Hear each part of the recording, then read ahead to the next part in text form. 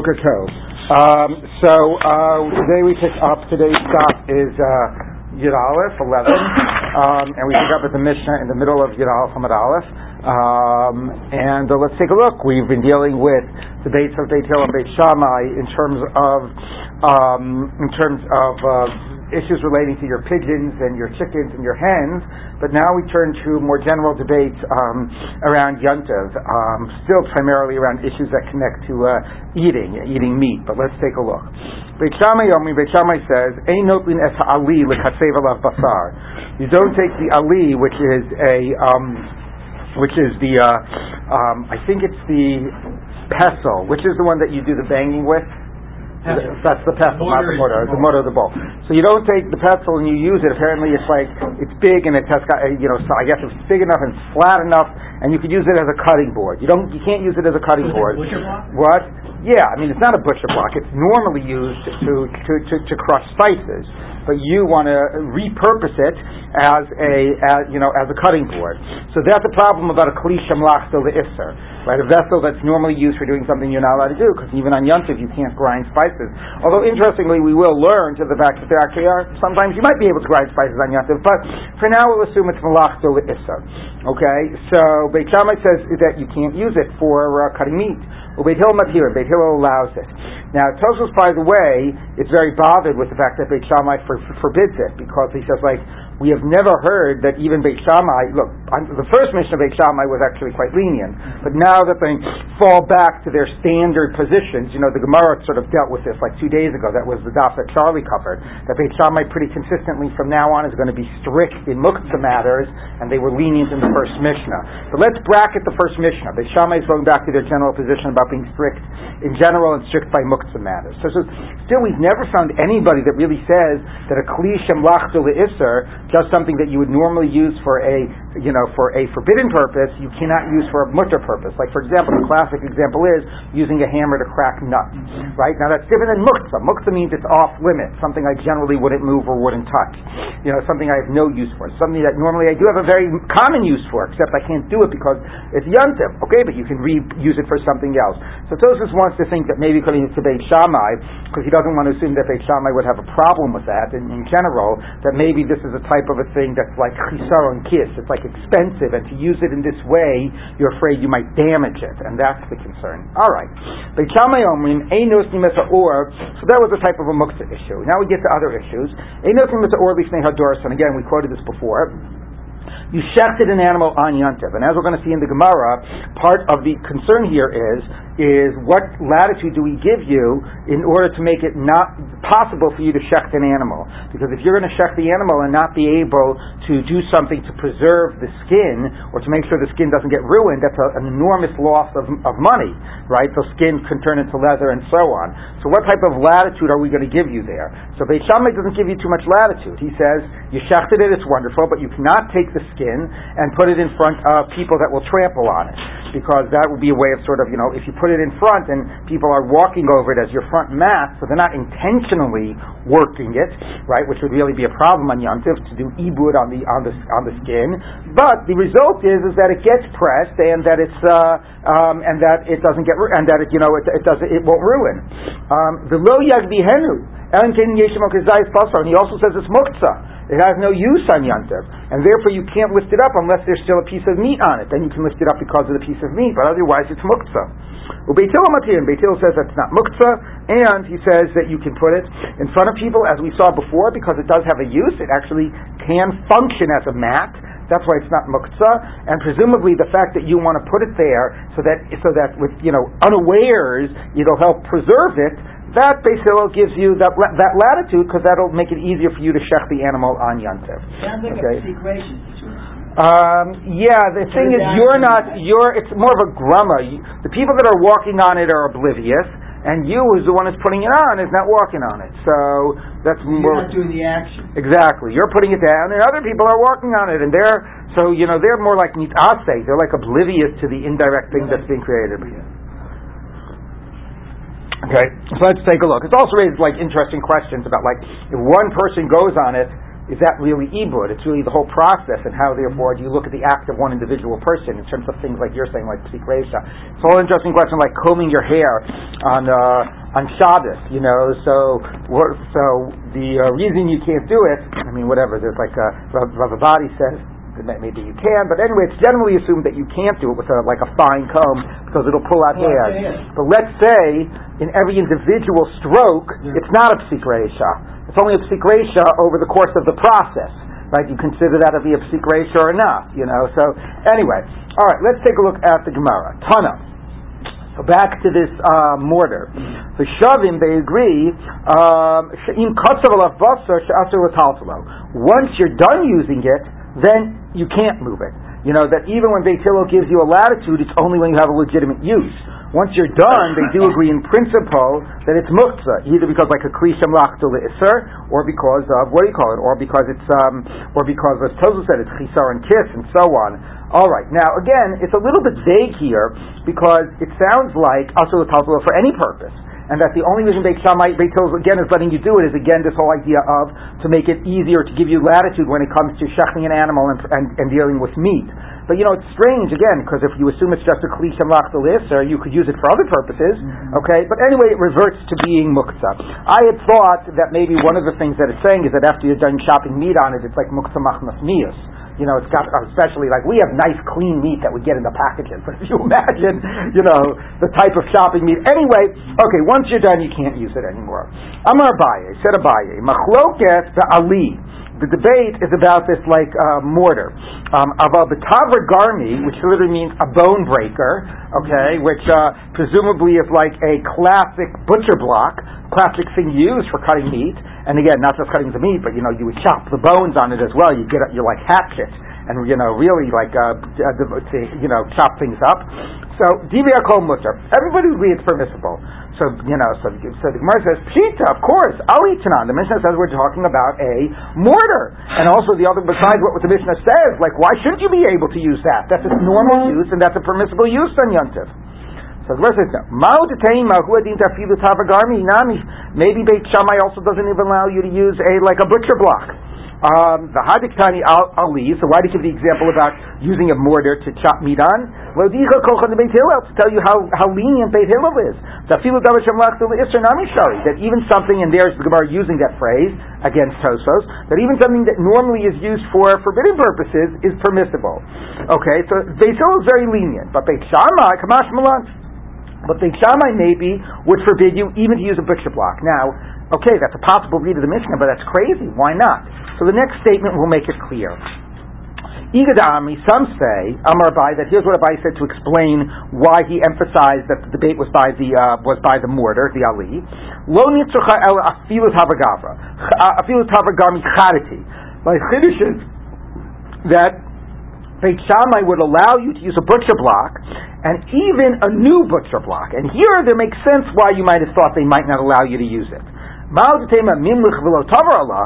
might think that, I'm going to now ahead and mess up my beautiful, pristine new butcher block. I'm not going to use it today. I'll wait till, maybe I'll start by cutting vegetables on it, which are nice and clean. I'm not going to start with messing it up like this. Kamash Milan, that we're not concerned. Okay, so, whereas the Gemara before did not give a good reason why anybody, even a Machmir Beit Shammai, wouldn't let you use a butcher block, what my Havamina would have been. Here there is a Havamina. The Havamina is if it's brand new, maybe Beit Shammai shouldn't let you use it because you'll change your mind. Now, what would be the worst thing about changing your mind?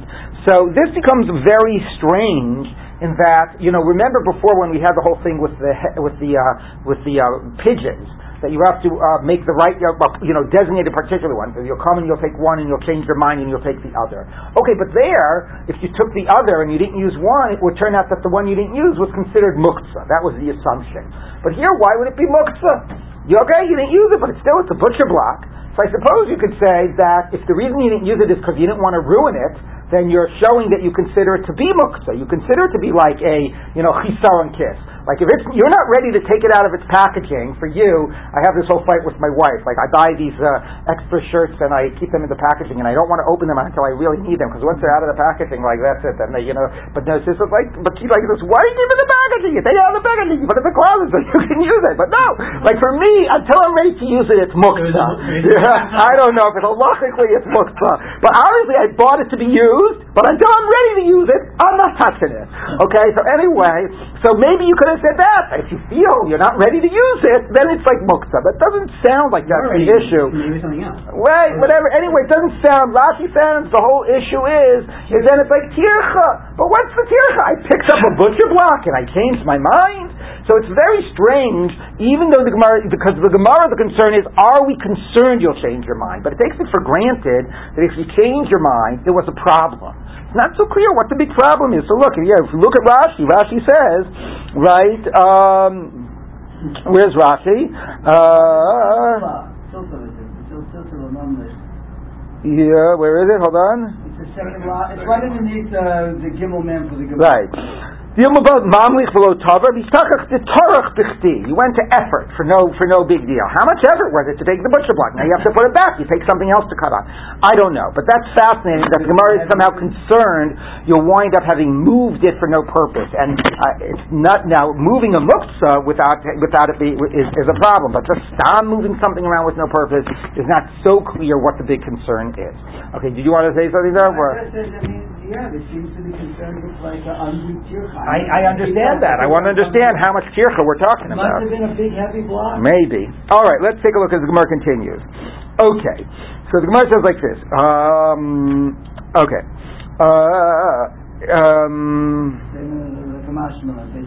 Right. Kamash Malan. So the Gemara says, Beit Shammai lo chayish amluche? Are you telling me Beit Shammai isn't concerned that you might change your mind, and therefore you won't let you do certain things because you might change your mind? That time we talk in the Brayta. Beit Shammai omrim, ein molichin tabach v'sakin etzel behema. You don't take the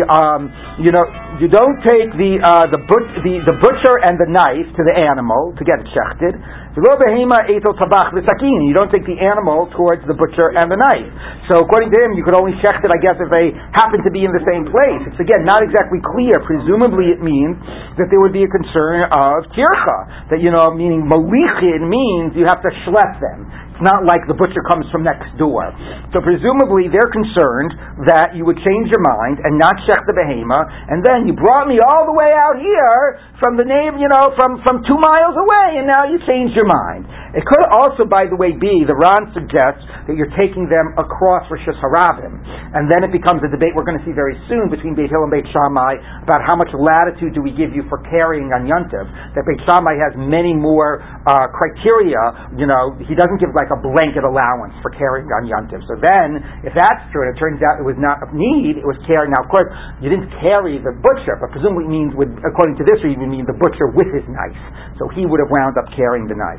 So it's either a carrying concern or it's a schlepping concern. And you don't do it because maybe you'll change your mind. Yes, you can bring them one to the other. You can bring the butcher to the behem and the behemoth to the butcher. So that's one example. And the other, you don't bring, now this does not seem to be a Rishus Haram custom, but maybe it is. Maybe malichin means across the street. But you don't bring spices or the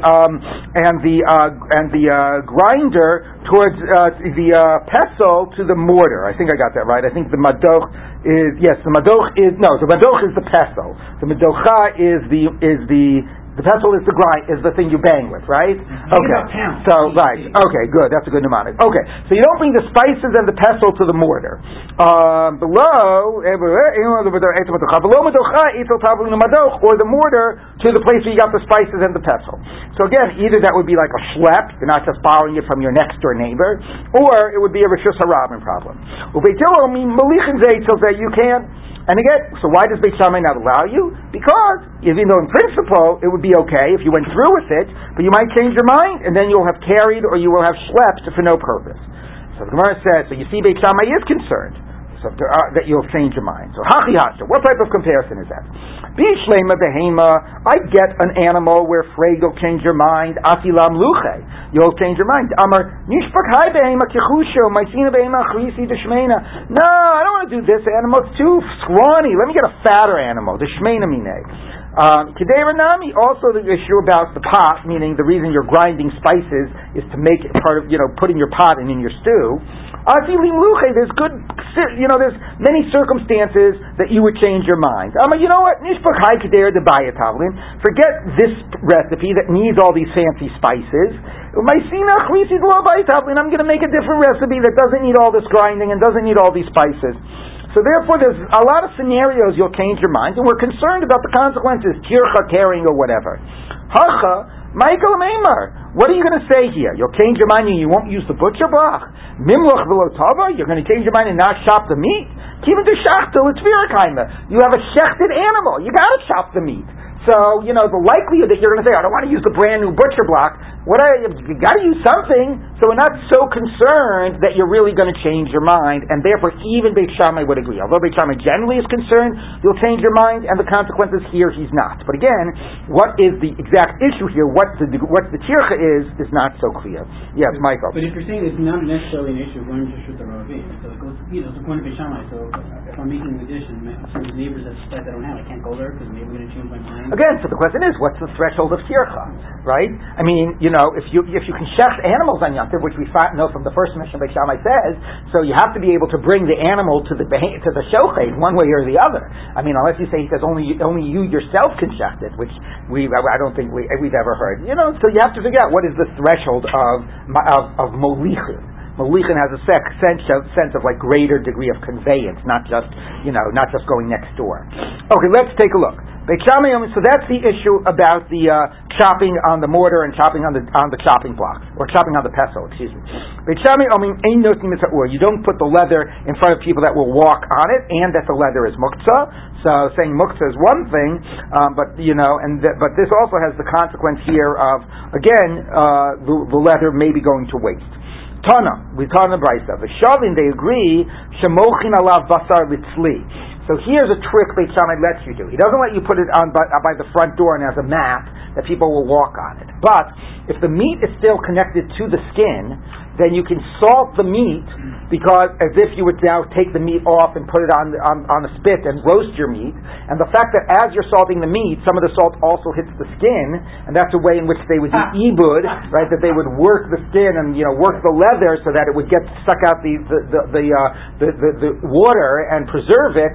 That would be okay. That even though incidentally, and obviously with some degree in your mind, that would be the result. Now I have to tell you, that's quite bizarre, because the example I gave before, you're the one that puts it down, other people walk on it, other people are oblivious, but here, you're doing a trick, you're doing it because some of the salt is hitting. So it's like, why isn't that and you're doing it and you want that to happen, so who are you tricking? I mean, why don't we apply categories like psik reisha, nichale, it's even a little bit of mitkavin, because you're hoping that the salt will hit the meat, so it will hit the skin. So I really don't understand how this works, like how this is not a problem. It's really a malacha shetzricha legufa. What? It's a malacha. Right, now maybe the issue is that the skin, the salt, it's not like some falls on the side, and the stuff that falls on the side is ibud. Maybe it's that even the salt that hits the meat, once the salt is being absorbed in the meat, like in an indirect way, is also having the effect on the skin, but it's not like doing two things. It's basically doing this thing with the meat, and something else is also resulting. Or, like again, you could say that it's not ibud. Like if I put one drop of salt on some leather, even let's say I did it with the intention of ibud, is that ibud? Maybe ibud is like it requires a larger process. So it could be that even when the salt falls incidentally and it has the right effect, it doesn't fall into the halachic category of ibud. But it's not like if I happen to turn on a light, that's it could be a tiny act and it made a fire. Ibud actually is, like at what stage are you considered? For example, you can't launder your clothes. At what stage is it considered laundering? Is putting a drop of water on, is soaking it in water, is rubbing it together. So even though salt has a positive effect, it might not be, a little salt that falls incidentally might not be enough to define as ibud. But it is not so clear, like, why this is allowed. And here, even Beit Shammai allows it. Amar Abaye, By the way, in terms of the idea of salt for roasting, Tosfos goes out of his way very often. The Gemara often refers to a small amount of salt for roasting, because as opposed to salting for cooking, when you are going to cook it in a pot, the problem is that the blood will come out of the meat and go back into the meat. So when you have to do normal melicha, like salting of meat that we do to kasher the meat to get the blood out, that's called salting l'kdeira, because you're going to put it in a pot and you have to get all of the blood out. Whereas if you're going to put it over a fire, then the blood is going to come out and it's going to go on the ground. So therefore, you don't really need to salt it to remove the blood. Everybody get that? Yeah. That's why, you know, how you used to make like liver, right? Is that you wouldn't salt it and you would grill it and the blood would just fall through. So Tosfos says, but the Gemara still talks about salting it for roasting. Why didn't you salt it for roasting? The fire will get it all out. So Tosfos always goes out of his way to say, we're not talking that you have to salt it for halachic reasons, to get out the blood. That you don't have to do. It's just what they would normally do. Is before they would roast it, they put on a little salt, and that's what it's referring to, okay? But it's not for a halachic reason. But again, that's worth underscoring here as well, because when it says you could salt it with sli, means a little bit of salt, not a lot of salt. So I think we have to assume that even when the salt falls on the skin, it's only a small amount, and therefore it is not really considered ibud, and that's why we allow it. Okay, so it does have some positive effect, but not enough to be considered ibud. Okay, so now the Gemara goes on. So that Beit Shammai agrees with. Shemochin alav basar litzli. Amar Abaye, lo shanu el litzli, and now he spells it out. Only enough for roasting, a small amount of salt. Aval l'kdeira, the amount that you would need for the pot to really get out all the blood, lo, not, because that would really be like doing ibud, tanning the leather. So much as pshita, that's obvious. Litzli tznan, it says for roasting. Hakamash milan dafil litzli ke'ein k'deira aser. That he's telling us is, even if you're doing it for roasting, if you're putting on so much salt that if you're almost at the stage of the amount of salt you would put on for actually getting the blood out, you're just putting on a lot of salt because you like your meat salty. But if it's a lot, and it's no longer the minimum that you put on normally for roasting, it's getting to the stage of the quantity people normally put on for getting the blood out, then that is also forbidden. So it's really just underscoring it has to be just a very minimal amount of salt that we would allow. Tanu Rabbanan, our rabbis taught, Ein mochin es hachalavim. So now you shechted your animal. We've discussed how you make sure that the leather doesn't go to waste. According to Beit Hillel, you put it in front of people that are going to walk on it. According to Beit Shammai, maybe you salt it while the meat is still on it. But now what you have is you've got the fat. Now obviously not the fat parts that you can't eat, but you've got the intestines and you've got all this stuff, which apparently you need to salt or else they will also go to waste. That seems to be the reality. Now the problem is you don't put intestines down for people to walk on. So what are you going to do to make it not go to waste? Now the problem should be, but why is that a problem? I mean, if it's something that you would eat, that's not ibud, right? That's something that you salt it. It's part of the way it's just part, it's food. The Gemara says, ein ibud ba'ochlin. There's no concept of ibud by food. So the Ran says, and I don't exactly know the Messias, but he says, look, these fats are not classic food. Like maybe some people eat like cow brains or something, but a lot of people don't, and therefore since they're not like fully in the category of food, there actually is a problem of doing too much malicha on them for preserving. That might actually be considered ibud. So what? Yeah? Oh, a dog might eat them. Okay, that's true, but I guess, so that's an interesting question. We would say ein ibud by something that's only roy lachilak tela. But again, nobody's saying that people would eat this. Like people do eat cow brains and intestines and so on. But again, whether it's a rabbinic problem of ibud, Rashi makes it sound like it's a biblical problem of ibud by these chalavim. Yes. So sorry, meaning because people would eat this with less salt? No, because people it's not classically food. Like a lot of people don't eat it, and therefore, if it's not classically food, the putting of salt on it to change its state and to preserve it or whatever could fall into the category of ibud. So you're only allowed to put in a little bit of salt and then eat it or something. Yeah, I mean, if you're just putting the type of salt that's not gets to the stage of kidei ibud, correct? But let's say if it's regular meat and you want to put an excessive amount of salt. Yeah, that's not a problem. That's ein ibud ba'ochlim. Okay, so the ein mahapchim behem. You don't turn them around. Again, this is something you would do. You would stir them. You would do things in order to make sure that they would not go to waste. So what exactly is the problem of mahapchin? Apparently that's just an issue of muktzah to some degree, which again shows the question of how much are they really considered to be food. Okay? So, Rishum Rabbi Yoshua Amru, Shotchan Beruach Agabi Yitedot. you can spread them out in the wind, hang them by pins, hang them like laundry, I guess, and that way you're not doing anything halachically wrong, and it'll preserve it to some degree, and therefore again it won't be an impediment for you to shech. How do they describe? I'm surprised about this because I don't get with stuffed intestines. What do they describe, Charlie? The chalavim? Do they describe? Because chalavim literally doesn't mean intestines. All it says is fat. Intestines are actually technically b'nei me'ayim. I'm saying chalavim because I'm trying to understand what we're talking about. But I mean, unless it is the kosher fat of the animal, but then what do you do? Why is that the word? The word actually is shuma, not chaylev. Exactly. Yes, so ArtScroll doesn't translate. They just say chaylev, and Koren says fat.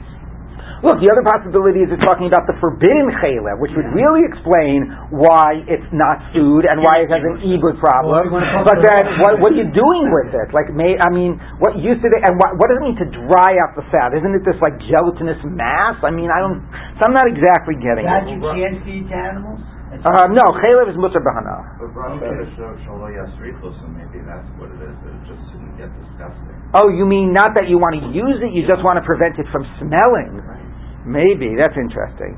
Okay, so I really don't get. But again, but if it's real chaylev, what does it mean to spread it out by pegs? How are you? I'm maybe if they spread it out on a blanket. I'm not fully getting this. Okay, Amar Rav Masna, halach Reb Yoshua. We rule like Reb Yoshua that you're allowed to hang it in the wind. Igadami, some say Amar Rav Masna, ain't halach Reb Yoshua. We don't pass like him. You're not even allowed to do that. I get if you say that he's going out of his way to pass him that way, it's true. You need to tell me that. I would have thought Yachid Rabbi Malach Rabbi. Rav Masna by the hanging it in the wind. Rav Yoshua of hanging it in the wind. He's a das Yachid. The rabbis say you can do nothing with it. So I would have assumed we rule like the rabbis. So Kamash Malan Halach Yachid. So he's going out of his way to say, in this case, we pass him like this das Yachid. But if you think we don't rule like him, Pshita, of course we don't rule like him. We would normally assume we go like the majority opinion over the minority one. Why would he go out of his way to reject the minority opinion? So he says, I might have thought, Mistaver time to Rabbi Yoshua. Rabbi Yoshua's reason makes sense, and now we see why we might actually pass him like him. The low shari, if you don't give him some allowance, meaning of low shachit, he'll withhold himself and he won't shech. Right? That's the larger context here. What is the latitude we have to give you in order to make it possible for you to shech? Tamash Malan. So then he might be saying, no, even though we understand that, and we'll give you some latitude when it comes to the skin, we will not give you the leather, we will not give you latitude when it comes to the chaylev. So that is now the question, how much latitude do we give you? But again, exactly what the reality is here about the chaylev. Again, the simple, I was translating it as intestine, the simple translation is genuinely the forbidden fats, but then I have no idea what you're doing with them, and no idea how you're hanging them in the wind. Okay, now the Gemara says, Umay shnami or lifnei hadorsan. Okay, now let's talk about that. Why do you give latitude by the leather, and you can put it according to Shefil by people that will walk on it, and you don't give any latitude by the chaylev? So the Gemara says no. Hasam lo muchacham milsa. There, it's not blatantly obvious what's going on. Mishum dechazi lemizgale. It's something that a piece of skin is something that you could use to sit on. You could use as a mat. So yes, we let you do it, but it's not like if people see it, they don't say, "Oh, look, he's tanning his leather on Yom Tov." It looks like a mat. People aren't. It's not so evident what's going on. Aren't you having people walk on it? Yeah, but you're not calling people to walk on it. You're putting it out by the front door. You say to the show, "Would you guys like to use a mat, the special mat I've got for you right before Yom Tov?" And you put it out, and then everybody walks on it as they're coming into show. Okay, but it's not evident what's happening, and therefore that's why we give you that latitude. Hacha, here you'll see a hanging fast out on the clothesline. So, people will say, my time was shar, or he'll say, forget other people, you'll say, my time was sharli rabbanim. Why did the rabbis let me sort of dry out the fats? In order, there you go, in order that they shouldn't spoil.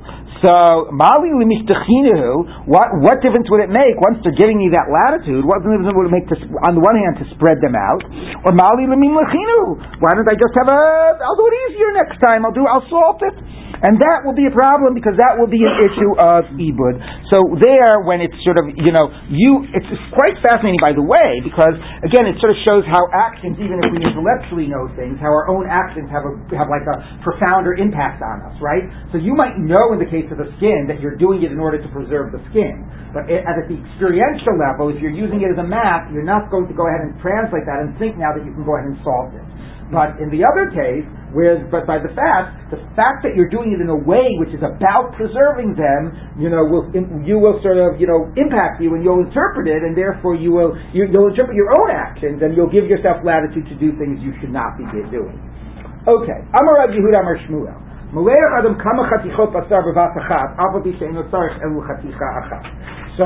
you've got now your pieces of meat in front of you. Well, let's move away from the skin and the meat, and now we've got other problems, preserving the meat. Okay? So how are you allowed to preserve the meat on Yom Tov and to salt it to preserve it? You're not going to eat all of it. So he says you can salt many different pieces of meat, and you'll say, well, I don't know, maybe I'll need 100 pieces of meat, even though in the end you're really only going to use one. Okay, so that you're allowed to do, and obviously your intention is that you want the other stuff salted to be preserved. So the Gemara says, with Adabar Ava, says, Ma'arim umalach garma garma. No, we don't let you go ahead and do it in a way which clearly you're doing other pieces of meat just to preserve them. What you do is you have a piece of meat and you say, this is what I'm going to use for Yom Tov, and you salt it, or today it's Yom Tov already, and then you think, you know what, I don't like this piece of meat so much. Here, I'll use this piece of meat, and then you go through that process with every piece of meat, and therefore that's somehow less giving you a blanket allowance. Now you could say, isn't that encouraging, you to find loopholes and be deceptive within halacha, which is a problem. Look, talking about harama, this is a big issue now. We're up to Pesach about selling your chametz. There were a lot of posting that were very much against selling your chametz. What is this trying to do? A trick against the system? And there are times, though, that the halacha recognizes harama and even suggests it. Like Erev is almost like a harama. Well, I'm not talking about a whole institution, but I'm talking about, anyway, we can debate what is in that category. But anyway, there are times. But I would say the benefit of harama here is that it forces you, even on the one hand, you're sort of manipulating the system, but it forces you each time to acknowledge the system. Meaning, if every time I'm salting it and I have to say I'm doing this because I'm right now intending, to have this for Yom Tov, every time you do it, you're acknowledging that you can't be salting the meat unless you're doing it for the sake of eating. So even though at the same time you're doing a trick, and saying, I don't want it, I'll do the next one, and you're doing a trick, but you're also reinforcing the parameters that it can only be done for the sake of eating on Yom Tov. As opposed to just having 10 pieces of meat and salting them all, that's almost like, challenging those boundaries and sort of conveying the message that you can salt it to preserve it. So that's like an interesting question. If we want to let you do it, let's start by the assumption we want to let you do it, which is the case here. Right? You could start by saying we don't want to, but you start with the assumption you want to let you do it because we have to give you latitude, because we want you to shech the meat, we want you to have meat on Yom Tov. What's the better way? Is the better way to do it in a way that actually goes over some of the boundaries, or a way that accepts the boundaries and does tricks? And that's the debate here about whether you do this harama or not. So you can do that even if you pass the meat, the pieces, the slice, whatever. You're going to eat. Because we'll say, I don't want this, and do the other one, and go back to it when you saw it before. Is it really like, you haven't really decided which one, and each one of them can really be a contender. I'm sorry, one more time? With this harama. So even let's say, you have 10 pieces there, and you know what you're going to take. Right. You've already passed it. And then you could say, you know what, I'm going to go back. Yeah, sure. I changed my mind again. I'll go back to that. Okay, but anyway, now by the way, this is an interesting issue about what is the problem of salting meat. Meat actually is food, but you're now salting it to preserve it, not to make it food. So Rashi here doesn't say the problem is ibud. Rashi says the problem is, again, tircha. Doing effort, and it is a lot of effort to salt all this stuff, for stuff that is not about Simchas Yom Tov, and not that something that you're going to eat. It's actually to preserve it for after Yom Tov. You could also throw in hachana, but not necessarily hachana. That's an interesting question, because you're doing it so that it doesn't waste. Like, people, for example, in Shalosh Shuddis, they say, some people won't put stuff back in the fridge because it's hachana for the weekday. On lunch you put it in the fridge because you could have it later Shabbos, but Shalosh Shuddis is over and there's no time left to benefit. Why are you putting it in the fridge other than you want it for the weekday? And so, no, first of all, I'm putting it in the fridge so that my table doesn't look messy, number one, and number two, I'm putting it in the fridge so it doesn't spoil. That's not for the weekday. Yes, I will use it later, but I am doing it now to prevent spoilage. So it's an interesting question. Is salting the meat, like 95% of the meat you're not going to use today? Is salting it hachana, or salting it just preventing spoilage? So Rashi doesn't say hachana. Rashi just says it's tircha.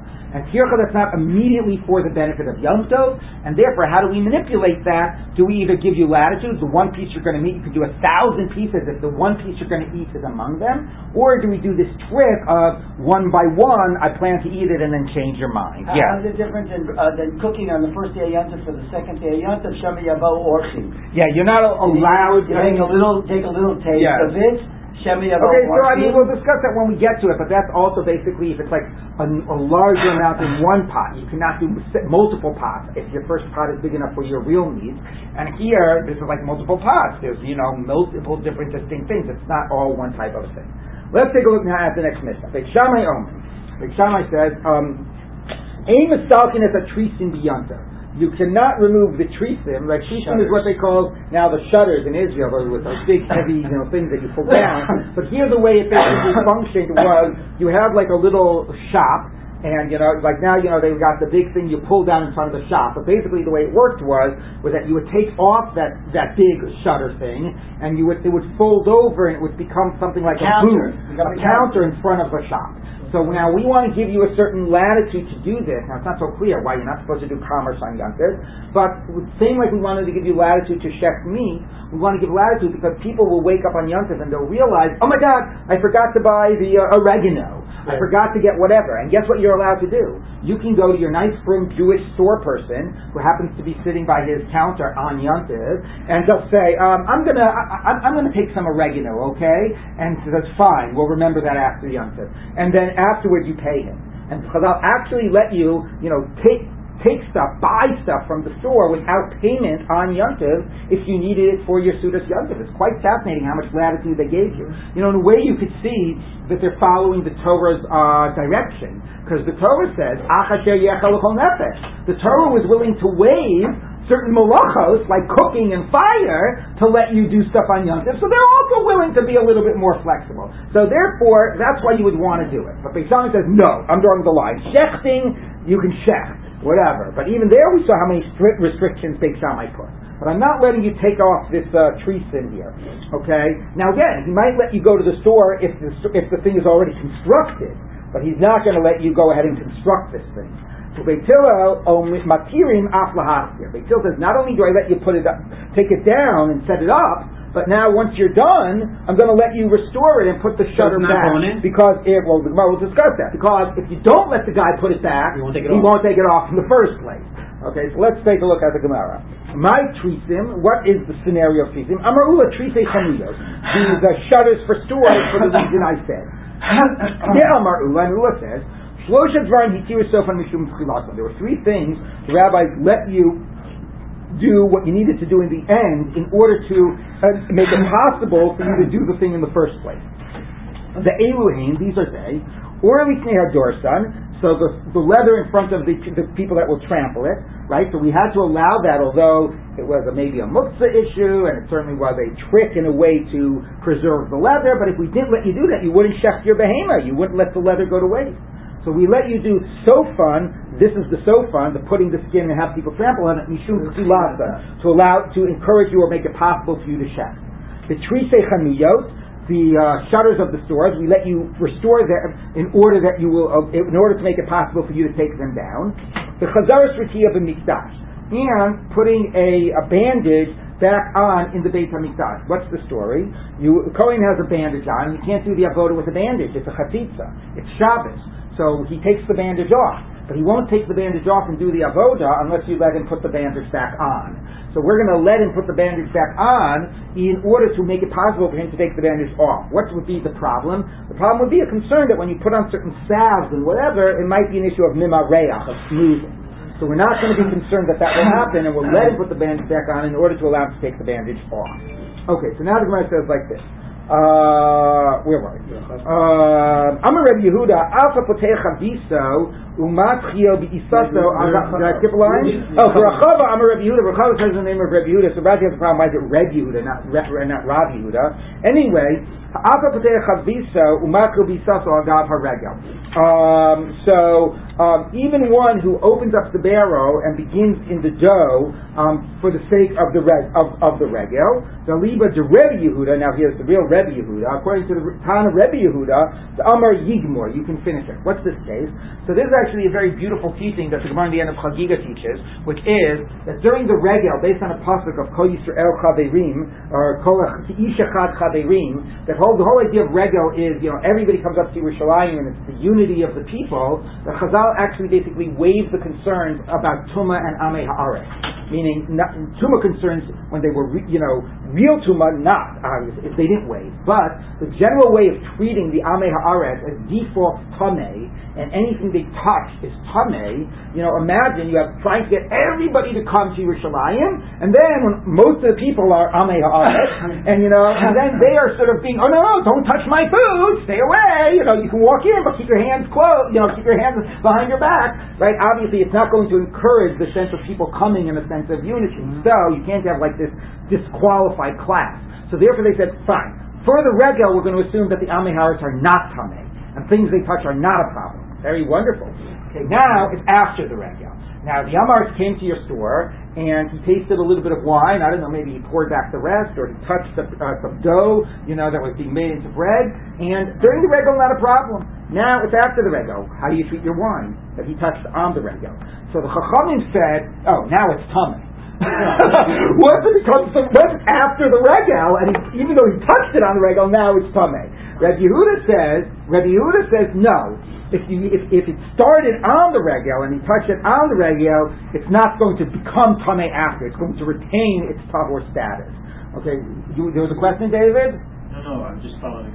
The logic, it's wild. Like, how much are people going to want to let the Amei Haaretz in their store if after the regel? But if they do enough business, they'll let them in the store. All right. Anyway, so now let's take a look. So the Gemara says like this. So that's according to Rabbi Yehuda. The Chachamim don't agree, but according to Rabbi Yehuda says you can finish Yigmor. You can finish the wine. You can finish the dough even after the regel, and you don't have to be concerned that it was touched on the regel. Al gav haregel means right in the context of the regel, right as part of it. Okay, interesting phrase. Yeah, exactly. It is. Okay, now the Gemara says like this: Orly snei hadorsin. Now the Gemara is again sort of say, what's the chiddush? Orly snei hadorsin, the leather in front of the people of the walker, of the people that will trample. Tanina, it's in the Mishnah that says you can do it. Of course, we're allowing you to shech. No, I might have thought maybe it's not a special allowance to make it easy to shech. Maybe Beit Hillel really fundamentally feels there's not a problem. It's not muktzah because it's fit for lying on and for sitting on. It's not a problem to have people walk on it unknowingly. Fundamentally, it's not a problem. And if it's not a special allowance to allow you to shech, but it's fundamentally not a problem, then you'll be allowed to do it even in more cases. Even if you shechted your animal on Erev Yom Tov, maybe Beit Hillel will let you do this. You see, here's the difference. If we only allowed you to do these things to make it possible to do the thing in the beginning, we're only going to allow it in the circumstances where it was necessary to make it possible to do the first thing. But in the case of shechting it before Yom Tov, there was no problem. I could have shechted and I could have dealt with the leather before Yom Tov.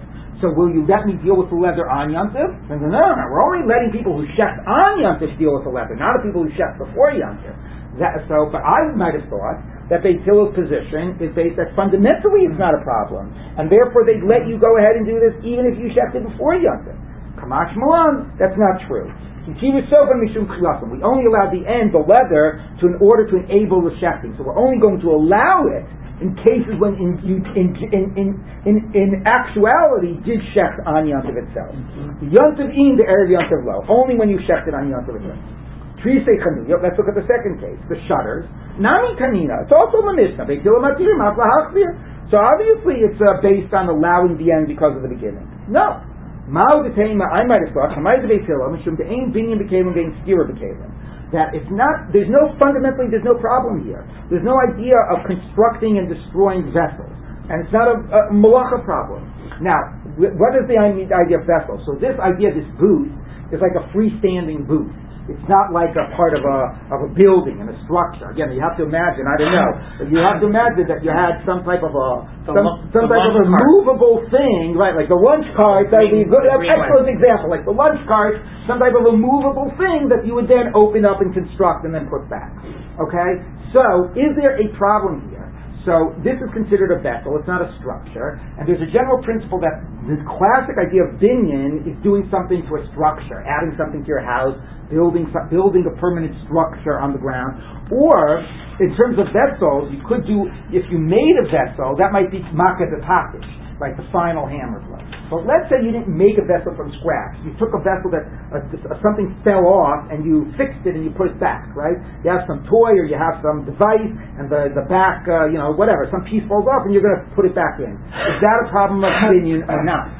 So that's the issue, and the Gemara is saying, Ein binyan became with it, it's not a problem. That doesn't mean there's never an issue with it. Like, could I screw in, some piece? No, maybe with screws or nails it is, but a basic fixing of a thing that fell apart would be Ein binyan became would not be a problem. So maybe that's Beis Hillel's position. And Beis Hillel says, you know what? Taking it down, putting it back, Shira, binyan, the whole thing, fundamentally not a problem. I'm not allowing you to do it to make it easy for you to open your store. I'm allowing you to do it because it's fundamentally not a problem. So maybe that's the reason. Now debating does not mean doesn't mean shutters of the house. It means vessels of the house. So if they're letting me deconstruct and reconstruct this store, maybe it's a blanket allowance because it's not a problem at all. And then for when the back of my, what would be an example? The leg of my table falls off, I'd be able to put it back because Beis Hillel says there's no binyan b'kelim. Kamash Malon, that's not true. They're only giving you that allowance to make it possible to open your store. The chanuyos the shutters and of the stores you can do, the batim low, but for vessels of the house, you do not have this latitude. Now, Tosfos and Rashi both say, it's not that we paskin yesh binyan b'kelim, because if so, it would be a malacha, and Beis Hillel would never allow a malacha. What they say is, yes, we paskin ein binyan b'kelim, but rabbinically we're still going to forbid it. Rabbinically, you don't go ahead fixing your table and fixing your, the things that fall off of your boxes and so on Shabbos, on Yom Tov. That at least is a rabbinic problem. But here Beis Hillel will waive the rabbinic problem in order to make it possible to open your store on Yom Tov. Like if a picture falls off the wall. Although pictures are whatever considered hanging and not part of the structure. But anyway, I don't want to go. Anyway, so I do want to point out something about Hitiyos Sof and Mishum Tchilas. Now, this is a big issue about letting doctors drive home after they have to drive to the hospital on Shabbos, and Rav Moshe basically allows it based on the idea of Sof and Mishum Tchilas. And it also was going to come up in Rosh Hashanah, where they wanted to get the witnesses to travel to testify, and then they let them go back. The problem is that all of the obvious examples are where they're allowing the Rabbanan, not the Oraisas.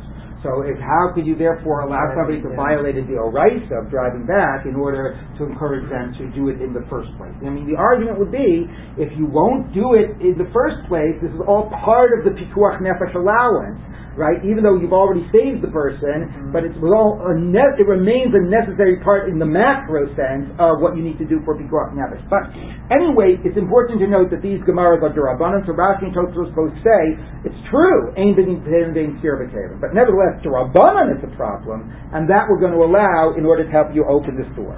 Okay. So the Gemara says like this: returning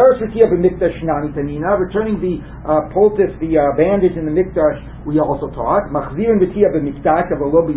can put the bandage back on in the base of mikdash but not outside the base of mikdash. So clearly, it's a special allowance in order to enable him to do the avoda. No, says the Gemara. I might have said the reason is not because to allow this Kohen to do the avoda. Maybe fundamentally, right, we say there's no Durabanans of Shabbos in the Beis HaMikdash. Now we say that, and then we say except for all the times there are Durabanans of Shabbos. So that's what the Gemara says. I might have thought this is categorically not a problem, because fundamentally we are generally waive Durabanans of Shabbos in the Beis HaMikdash. And Afilu Kohen D'La'avar Avoda, and maybe we would allow it even for a Kohen that's not doing the Avoda. Baal Mum, it's not his day. Maybe fundamentally it's not a problem in the Beis HaMikdash. Kamash Malon, that no, this is basically a problem. This is one of the things we don't allow. And in general, a normal Kohen who's not doing the avoda isn't allowed to put back the bandage. Only we only allow the end because of the beginning. The bar avoda in, the lav bar avoda low. Somebody who's doing the avoda, we allow it to enable him to do the avoda, to take it off, but not somebody who's not doing the avoda. Okay, last case. Poteachas chaviso nami tanina, opening the barrel and continuing to use it after the regel we also taught. Hapoteachas chaviso matru bisaso agav regel, somebody who opens a barrel of wine or starts a whole loaf of dough on the regel, and again amei haaretz will touch it during the regel. If you don't eat more, you can finish eating from it. You treat it as tahor. They say don't. So you see there, obviously he's allowing it to make it possible to do it. No. Which, by the way, would have been the natural thing to assume. Once the rabbis are saying it's not a problem on the regel, it means fundamentally we're viewing it as though they're tahor, and it remains that way. So therefore, maybe Rav Yehuda's reason is not to make it possible to do it. Maybe his reason is that fundamentally they're considered tahor. So even if you didn't start eating from the dough, anything they touched, he happens to walk into your store and touches a million things. Maybe even something that you didn't sort of go your way to open the package and to begin or to start eating from and so on. Kamash Malan, that this is not a blanket statement that there's no concept of Tumah. We're only allowing it in the case to enable you to do it at the outset. And therefore we'll only allow the case where you actually began selling it and and began eating from it. That's what we'll allow, say that it's not a problem afterwards.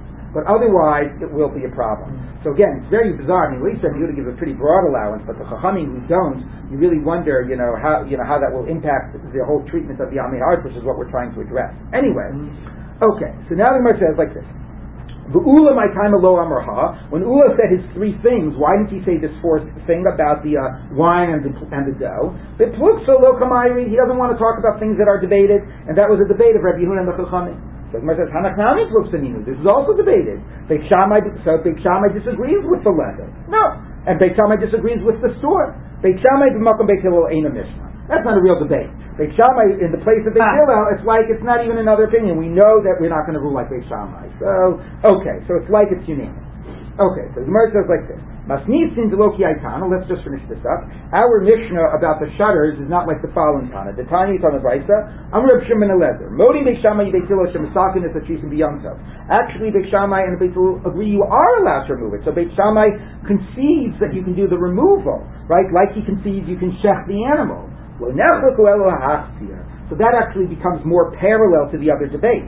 Beit Shammai allows the initial thing. He doesn't allow what comes after. They only debate returning it. Beit Shammai omin ein machzir, and Beit Hillel omin af machzir. Fine. So that's interesting to have it that they're only debating it, returning it, which makes it parallel to the other things. Last qualification. When are they debating that Beit Hillel is giving his allowance, or Beit Shammai is not giving the allowance, but sheyesh lehen tzir, that there is a hinge. If there's no hinge, everybody would agree it's permissible, which means, and as we'll see, working? Oh, look, it is working a little bit. Right? So sometimes if you have these things, for me it's like the backs of toys or whatever fall off, right? And you get this door thing that you have to put into this whatever, right? And it's got these little pegs, and it's got these holes here, and you got to squeeze it and push it or whatever into the peg. That's like a case of yesh lehen tzir, okay? Or it has, or you could imagine just a case that it had an actual hinge, and you would put a peg, in to hold it in. That's like a real type of a binyan, even if it's not permanent and even if it's not involves screwing, but it's putting a hole in a peg and so on. That's a problem. That's the case where it's a bigger issue.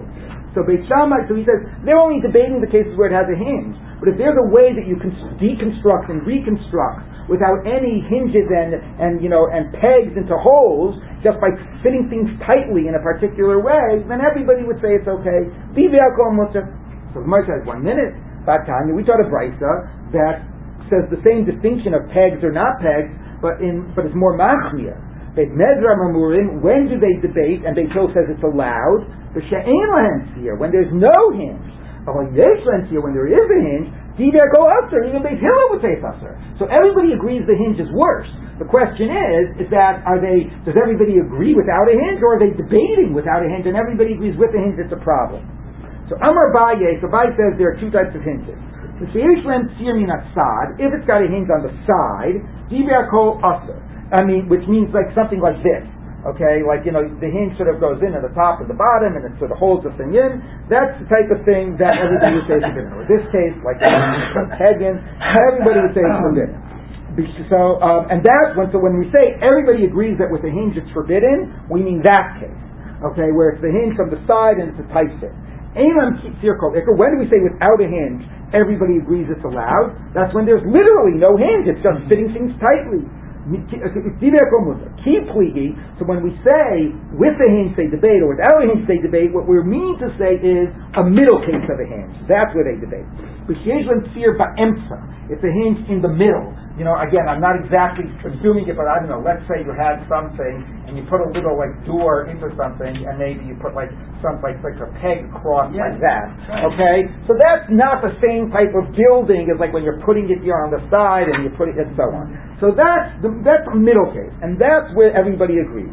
Okay, Mar Savar Gazrin and Sir Be'emsa Atzit Simin Yatzad. One said of that case we're going to have to disallow because of the case of the hinge at the edges. Mar Savar Lo Gazrin, and no, we don't have to disallow it. We will allow it in order for Simchas Yom Tov, for you to take it apart and for you to put it back together. The question, when it does have a hinge on the side, is that going to be a Doraisa of binyan, or are we going to say no, Ein binyan b'kelim even there, and even this is a rabbinic problem? That's not so clear. But the bottom line is there's some aspect, at least a Rabbanan aspect of binyan, which Beis Hillel is allowing you to put it back also, so from Mishum Chilasan, and Beit Shammai does not. Okay.